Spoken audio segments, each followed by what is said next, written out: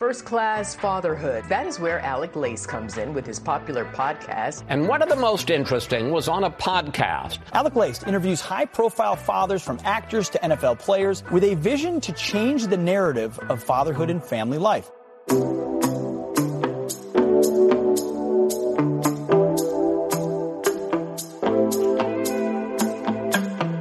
Welcome, everybody, to episode 721 of First Class Fatherhood. I am happy and honored, as always, to be here with you guys. Victor Boyce joins me on the podcast today. Victor Boyce is somebody who has lived through a father's worst nightmare. His son, Cameron Boyce, died in 2019 at 20 years of age from sudden, unexpected death in epilepsy. Victor's son, Cameron, rose to fame and stardom on the Disney Channel comedy series Jessie. He also played the title character in one of my daughter's favorite film franchises, Descendants.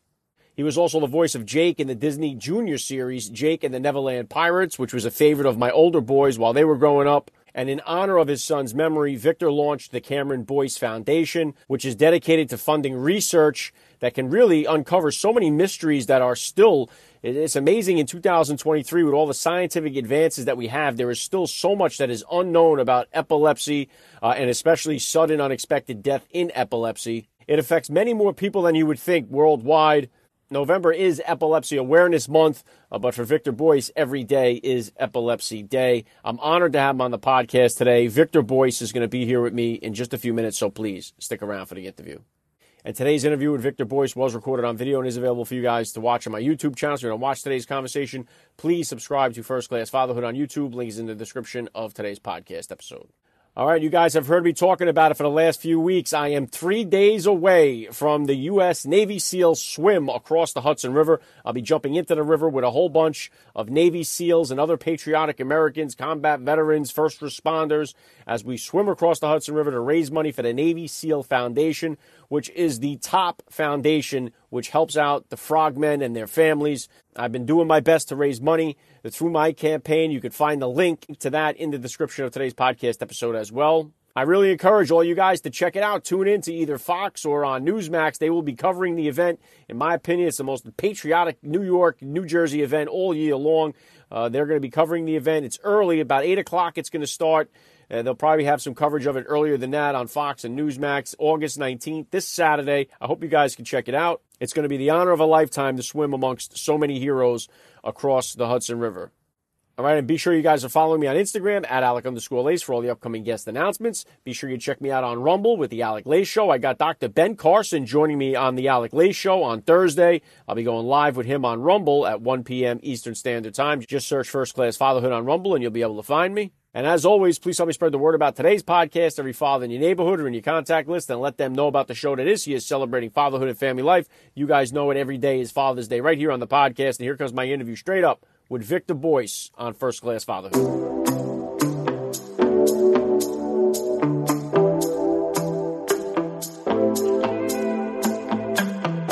Joining me now, First Class Father, Victor Boyce. Welcome to First Class Fatherhood.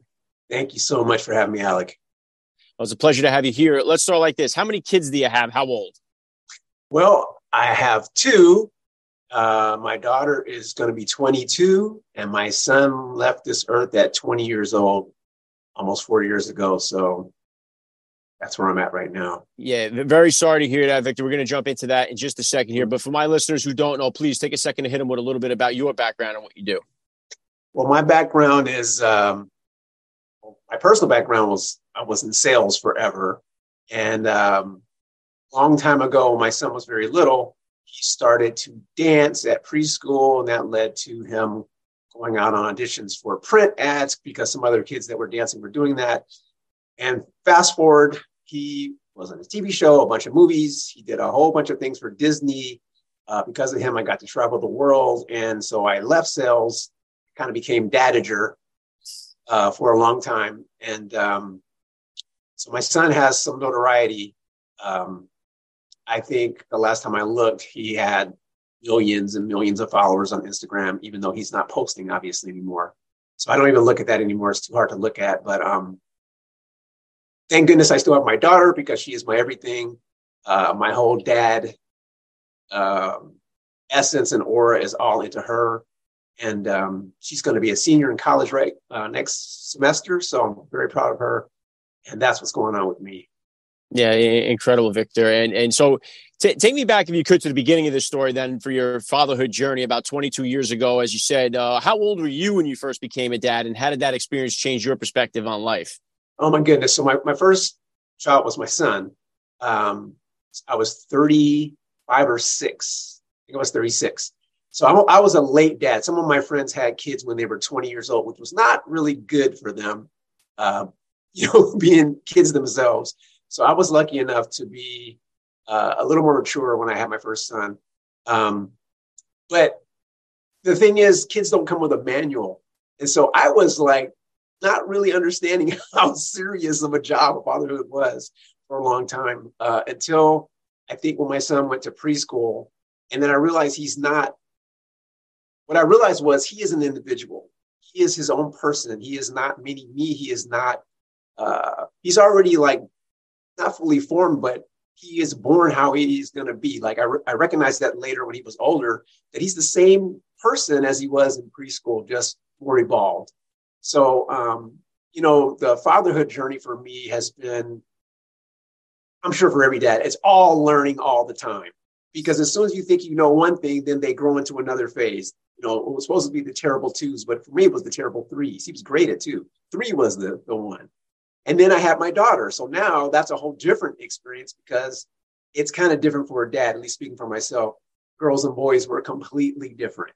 My wife would accuse me of having favoritism towards my daughter, but it wasn't that. It's just that I thought, sons needed a certain way and daughters needed a certain way. So it's just all learning all the time, I think. Yeah, I couldn't agree with you more, Victor. We have 4 kids ourselves, and 3 boys. Then we have 3 boys. Then got the girl on the 4th try, who was a huge fan of the Descendants and your son in those movies. So, but it is different. It's definitely a different dynamic, especially when it comes to disciplining them as well. But and obviously, unfortunately, the tragedy here with your son Cameron died of sudden, unexpected death in epilepsy patients. How many people are affected by epilepsy in this country, and how often are they dying from the same circumstances as your son did? Well, from what we know, 1 in 26 people will be affected by epilepsy, whether directly or indirectly. Either they will have it or someone they know or their family member will have it. And that's a fact. As far as SUDEP deaths, the problem is we don't really know how many people are dying because oftentimes when someone dies of SUDEP, it's not reported correctly. Like they may be on their death certificate, may say they died of a heart attack or they died of drowning or they died of something else, but they don't report the SUDEP because either don't know or they don't want to. There's many different things that we're trying to figure out and fix, because without having the correct number of people, if it's not diagnosed correctly or not reported, I should say correctly, then research dollars don't get funneled into that. So it's really important from our perspective to have those deaths correctly reported. It's many more than are reported is the answer to your question, but I don't know the actual number. Yeah, wow, incredible. And so when did you guys first become aware? When did you first become aware that Cameron was suffering from epilepsy? And did that kind of take you back by surprise? And then you start figuring out, investigating this to see what could be done? And what was the kind of treatments, if any, that he was undergoing at the time? Okay, well, surprise is a total understatement. We were completely blindsided because Cameron not only was he perfectly healthy, but as you know, he was doing his thing. He was acting. He's a great athlete, dancer. A lot of people that have epilepsy have seizures multiple times a day, and they're seriously affected. Like they can't do a lot of things, especially children. But Cameron was not affected at all, and he didn't have his first seizure until he was 16. Almost 17. So the first seizure was not only a surprise, but like how, why, like we were so confused. And when we took him to the doctor, well, it was an emergency. We took him to the doctor right away because we didn't know what it was. I didn't know he had a seizure. And so when they told us he had a seizure, I was like, why did he have a seizure? So they gave us a little pamphlet with a little bit of information. And the doctor said, I'll never forget this. He says, sometimes you get a free seizure. You have one and that's it. And so he kind of minimalized it. And so I was like, oh, great, that's good news. And sure enough, he didn't have another seizure for 13 months. So from the time that he had his first one to the second one, I literally forgot about it because he never had another one. Then when he had the second one, that's when it got super serious. And that's when technically you're diagnosed as epileptic. So you can have one seizure in your life and not be considered epileptic, because seizures can be caused by many different things: lack of sleep, drug use, on and on. There's lots of reasons why. Stress, you could have a seizure.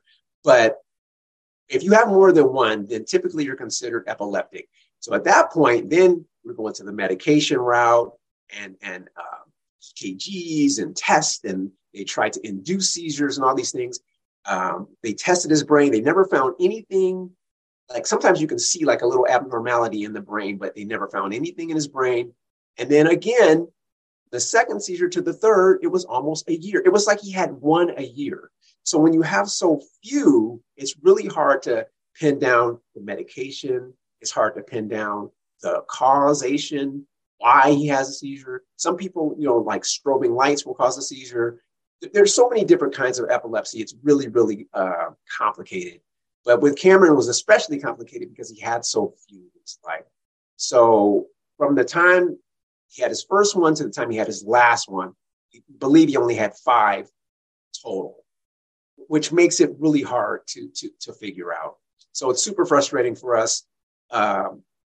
Again, ginormous understatement, but for people suffering epilepsy, everybody's situation is a little bit different, and there's no magic cure. There's no magic bullet to fix it. So what we're trying to do is narrow it down a little bit through research dollars to figure it out, because you could have epilepsy and never die of SUDEP, or you can have epilepsy and die of SUDEP in a year, which is, it's really a hard thing to deal with. It is incredible to me that, especially in 2023, with all the advances we've made scientifically, that we still have so many unknowns about this. And is this, I know you have the Cameron Boyce Foundation going. Is this the main goal of this is to fund research into the epilepsy? Tell me about the foundation, the start of it, and what the goals are. Well, the start initially was to continue Cameron's things that he was passionate about. He was passionate about arts. He was passionate about, he didn't want gun violence. He was really passionate about, he worked a lot with the Thirst Project to get wells for people who are suffering from water insecurity. So that was our initial thing, because he died so suddenly and he was doing all these things. We were like, he can't just die and that's it. So we wanted to continue his causes, so to speak. But then it came clear to me, like, epilepsy took my son's life. I think we need to do something more about that. I mean, that was part of it originally, but it wasn't the main part. So once we decided we're going to shift our focus completely to trying to do something about epilepsy, originally it was to raise awareness, because the thing about epilepsy, unlike cancer and some other things that happen to people, other serious diseases, epilepsy didn't have a familiar face. Epilepsy didn't have that he has epilepsy. So, wow, that I didn't know. And maybe I'm not so out of the ordinary. Like epilepsy has a stigma to it, and it's like swept under the carpet.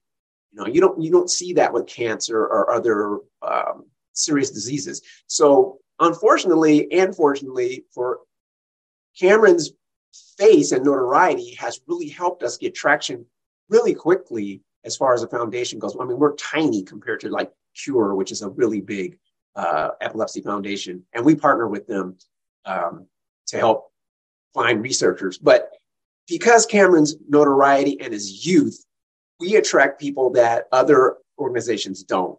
And we have, for us, an obligation to continue that and to get traction, to get research dollars, and mostly awareness.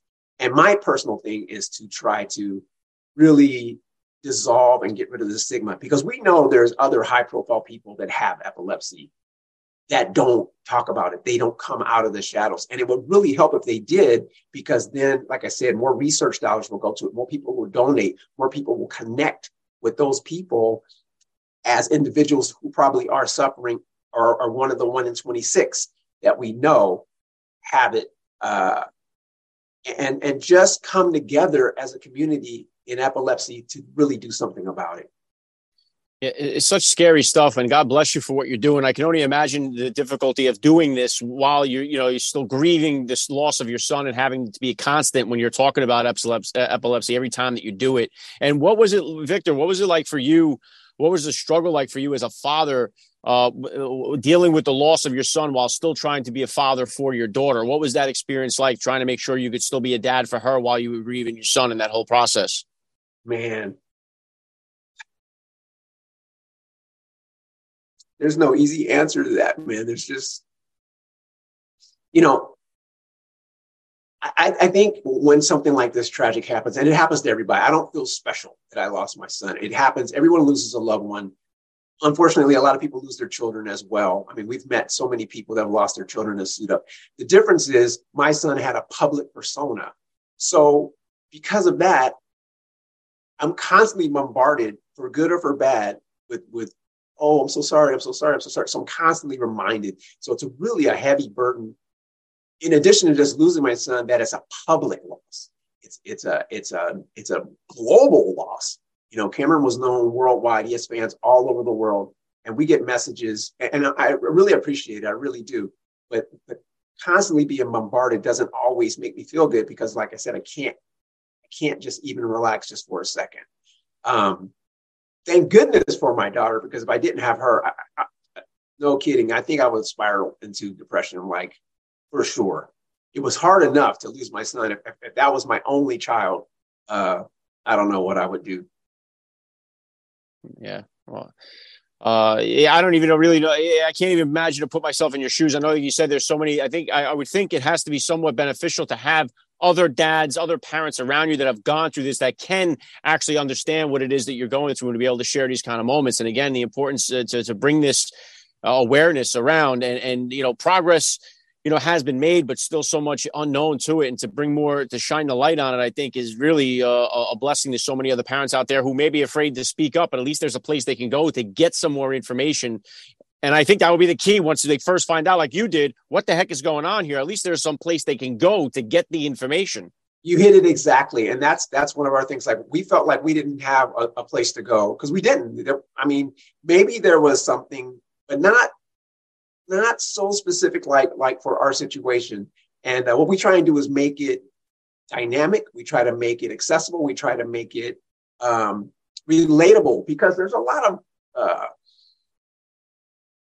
like I said, Cameron was relatable. Cameron is known.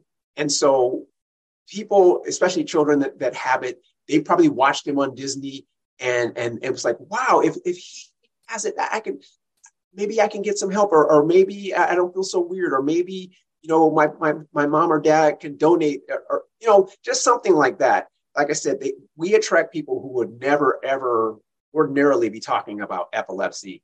And that's what we need it to be mainstreamed. We need it to get out of the shadows, like cancer, like Parkinson's, or pick your disease. Epilepsy to this day is still the most common disease that's the most least talked about. Yeah. Well said. And let me bring it back. I know we were talking before about the difference between disciplining sons and daughters. Take me back then to you, growing up with them. What type of disciplinarian were you as a father with the kids growing up? And is that different than the discipline style you grew up with? Yes. Okay. So the discipline style I grew up with was old school, the belt, the switch, which, it's funny when you ask that, because originally when Cameron was about 2 or 3, and my first instinct when he did something wrong was to spank him. And I did spank him once or twice, but then I'm spanking him. I'm like, what the hell am I doing? This didn't work for me. And then I realized I could just talk to him. I could just tell him, explain to him why this was wrong, why you shouldn't do that, what the consequences of this were. And it really blew my mind, like how much more he understood that than me just whacking his little butt. But one thing I did learn with my daughter was I could just say, and you can ask her, I would say, Maya, I'm going to pop that butt. I would never hit her, but I would just tell her that, and then she wouldn't do it anymore. So that worked for me. But I don't believe in spanking. Everybody's got their own style. I'm not telling people what to do. But I grew up getting spanked, and like it was like more than spank. It was like old school, like a really bad whooping, what we used to call it. And it's like, you don't want to do that to your kids because they're much, much more intelligent and they can understand things much more than we used to think. Like, we read early to our kids. We put our kids in preschool. We sang and music in the house always. I think that's why my son was so musical. He grew up with music from an infant, and these things all get into their little brains, and they are super, super smart. Even when they can't articulate certain things, they know things that we would put it past. My parents probably didn't understand how smart I may have been as a child because they didn't think kids could be. But I know how smart they can be. And I always tell young parents, always read to your child, always sing to your child. Don't baby talk like people walking, goo goo gaga. No, speak words to my child. Don't do that goo goo gaga stuff because that's gibberish. Because they will understand what you're talking about. Even if they can't tell you, it will come out later. And when I look at my daughter, I talk to my daughter, she boggles my mind how intelligent she is. And it's not by accident. It's because we have enforced these things since an infant. Yeah, great stuff. My father had me when he was 50 years old. He was born in 1930, so he came from a completely old school generation as well. So his style of discipline, obviously, and what happened to me, like when the very first time I was spanking my son, my oldest son, when he was a kid, I remember thinking about the guilt that I felt from doing it, thinking like, did my dad feel this way? It didn't seem like if he did, he really hit it because he didn't seem like he cared whatsoever. Like, I'm like, was there any emotion like that whatsoever? Like, it's hard to believe. And I agree with you. Like it just seemed like it wasn't for me. So it was something that I did do, but never relied on as my discipline going forward. Cause it just wasn't me. But I often wonder, like dads back, cause 90%, Victor, of the dads that I bring on this show, when I ask them the discipline question, almost all of them grew up with the belt or the switch or whatever it may be, the paddle, whatever. And they all say, hey, I don't do that to my kid. I wonder if it's just because I wonder sometimes how could they have done it, but it didn't seem like it mattered to them. You know what? The paddle, that's crazy that you say that because even when I was in school, in elementary school, if you got in trouble at school, they would send you to the office and whack you with a paddle. Can you imagine sending your kids to school and the teachers are beating your kids? That's how we grew up. Like they had this, it was I don't know what kind of game it was. It was a wooden paddle, like a big ping pong paddle, but it had holes in it. So when they would whack you with that thing, it would suck your butt in and that was nuts. This is somebody else beating your kid at school. Yeah. So none of that is happening with my children, like no freaking way. But that's how we grew up. That was old school. And like, no. Yeah. You have to evolve as a human. You have to understand that things, just because that's the way they were, doesn't mean they're correct. Mm-hmm. And the same with the epilepsy thing, like people used to think epileptics were possessed or they were witches or something and people still think that in many parts of the world. So we have a long way to go to overcome a lot of crap to get to where we want to be, which is a cure for epilepsy. It's going to be super difficult. I'm not minimizing it. It's not like we're going to go presto change or we're going to cure it. It's super duper complicated. And like I said, there's like 40-ish something types of epilepsy. SUDEP is a byproduct. It's not even epilepsy. It's a byproduct of epilepsy. So that's a whole nother can of worms. But the fact is that we have to put more eyes on it, put brilliant minds on it. There's scientists and people that are working really, really, really smart people. I am not an expert in any sense of the word. I am just a grieving father who happened to have a son who has some notoriety. But there's really, really smart people working on it, and we need even more. We need even more, and we need people to continue to donate, continue to talk about it. And please, if you're someone who is a public figure and happen to have epilepsy or have it in your family, please come out and tell us about it so we can get more people on board to relate to you, whether if you're a football player or a baseball player or a NASCAR driver, whatever. Come out and talk about it and let's stop hiding, because that's one of the biggest problems that we have. Yeah, right on with that. And those super smart people that are working on it scientifically and all that can't do it without people like you bringing awareness to it. Now, I know we have, Epilepsy Awareness Month is in November. What are you planning? What's the foundation? What do you got planned for November? for us, every Epilepsy Awareness Month, we try to do more in the way of fundraisers. We try and come out with fresh, we have to keep people involved. So fresh merch and things like that, and shirts, and always wear our purple. Purple is the color of epilepsy. We have our annual fundraiser usually late May, early June, because that's when Cameron's birthday was. So that's when we do that. But Epilepsy Awareness Month, we just push hard for fan integration. And that's what we do. It's for us, every day is Epilepsy Awareness Day. Every day is. So, and I don't know, it sounds like, I don't know how to put it. It's not like Epilepsy Awareness Month. It's like Black History Month. To me, every day is Black History Day. We have to have a month like that. That's just kind of minimizing it to me. I think we need to push every day and keep it in the public eye daily, 24/7, 365. It's because it's not going to get better unless we always push. I love that. One of the things I constantly say on this show is every day is Father's Day for me. Yes. So I constantly push that as well. It's not one day where I'm like, oh, today's my day to be a father, So exactly. I agree with you there. All right. Well, all the links to the foundation, your socials will be in the description of today's podcast episode. And I really encourage all the listeners to at least, if not for anything else, check it out and share it on your socials. At least we could do that. That's the least you could do. If not, donate, share it on the socials, because spreading the word can mean so much. So I really encourage all the parents listening to do so. And last thing I want to hit you with here, Victor, I love to ask all the dads that I get on the podcast, what type of advice do you have for that new dad or for that about to be father who's out there listening? Be present. Be present all the time. And like I said before, always talk to your kids, even the infant. If you think they know what you're talking about, they do. They just can't talk back. So always talk to your child, always sing to your child, and tell them you love them every day, because you never know what's going to happen. I know that sounds cliche, but trust me, you never know. I'll tell you this. The night before Cameron passed, we went to dinner, and thank goodness, because the last thing I saw him go into his house, and the last thing I told him was, I love you. And he went in the house, and that was it.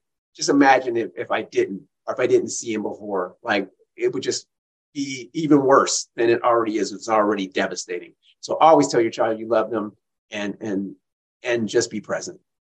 Yeah, very well said. I love the message. It's been an honor for me. Victor Boyce, you're a first-class father all the way. And thank you so much for giving me a few minutes of your time here in First Class Fatherhood. Thank you. You too, Alec. Thank you. You have been listening to First Class Fatherhood. Please visit www.firstclassfatherhood.com to find out more details. You can order First Class Fatherhood advice and wisdom from high-profile dads on Amazon.com or wherever books are sold. Thank you for listening to today's podcast. Proverbs 22:6 tells us, train up a child in the way he should go, and when he is old, he will never depart from it. God bless, and I'll catch you next time.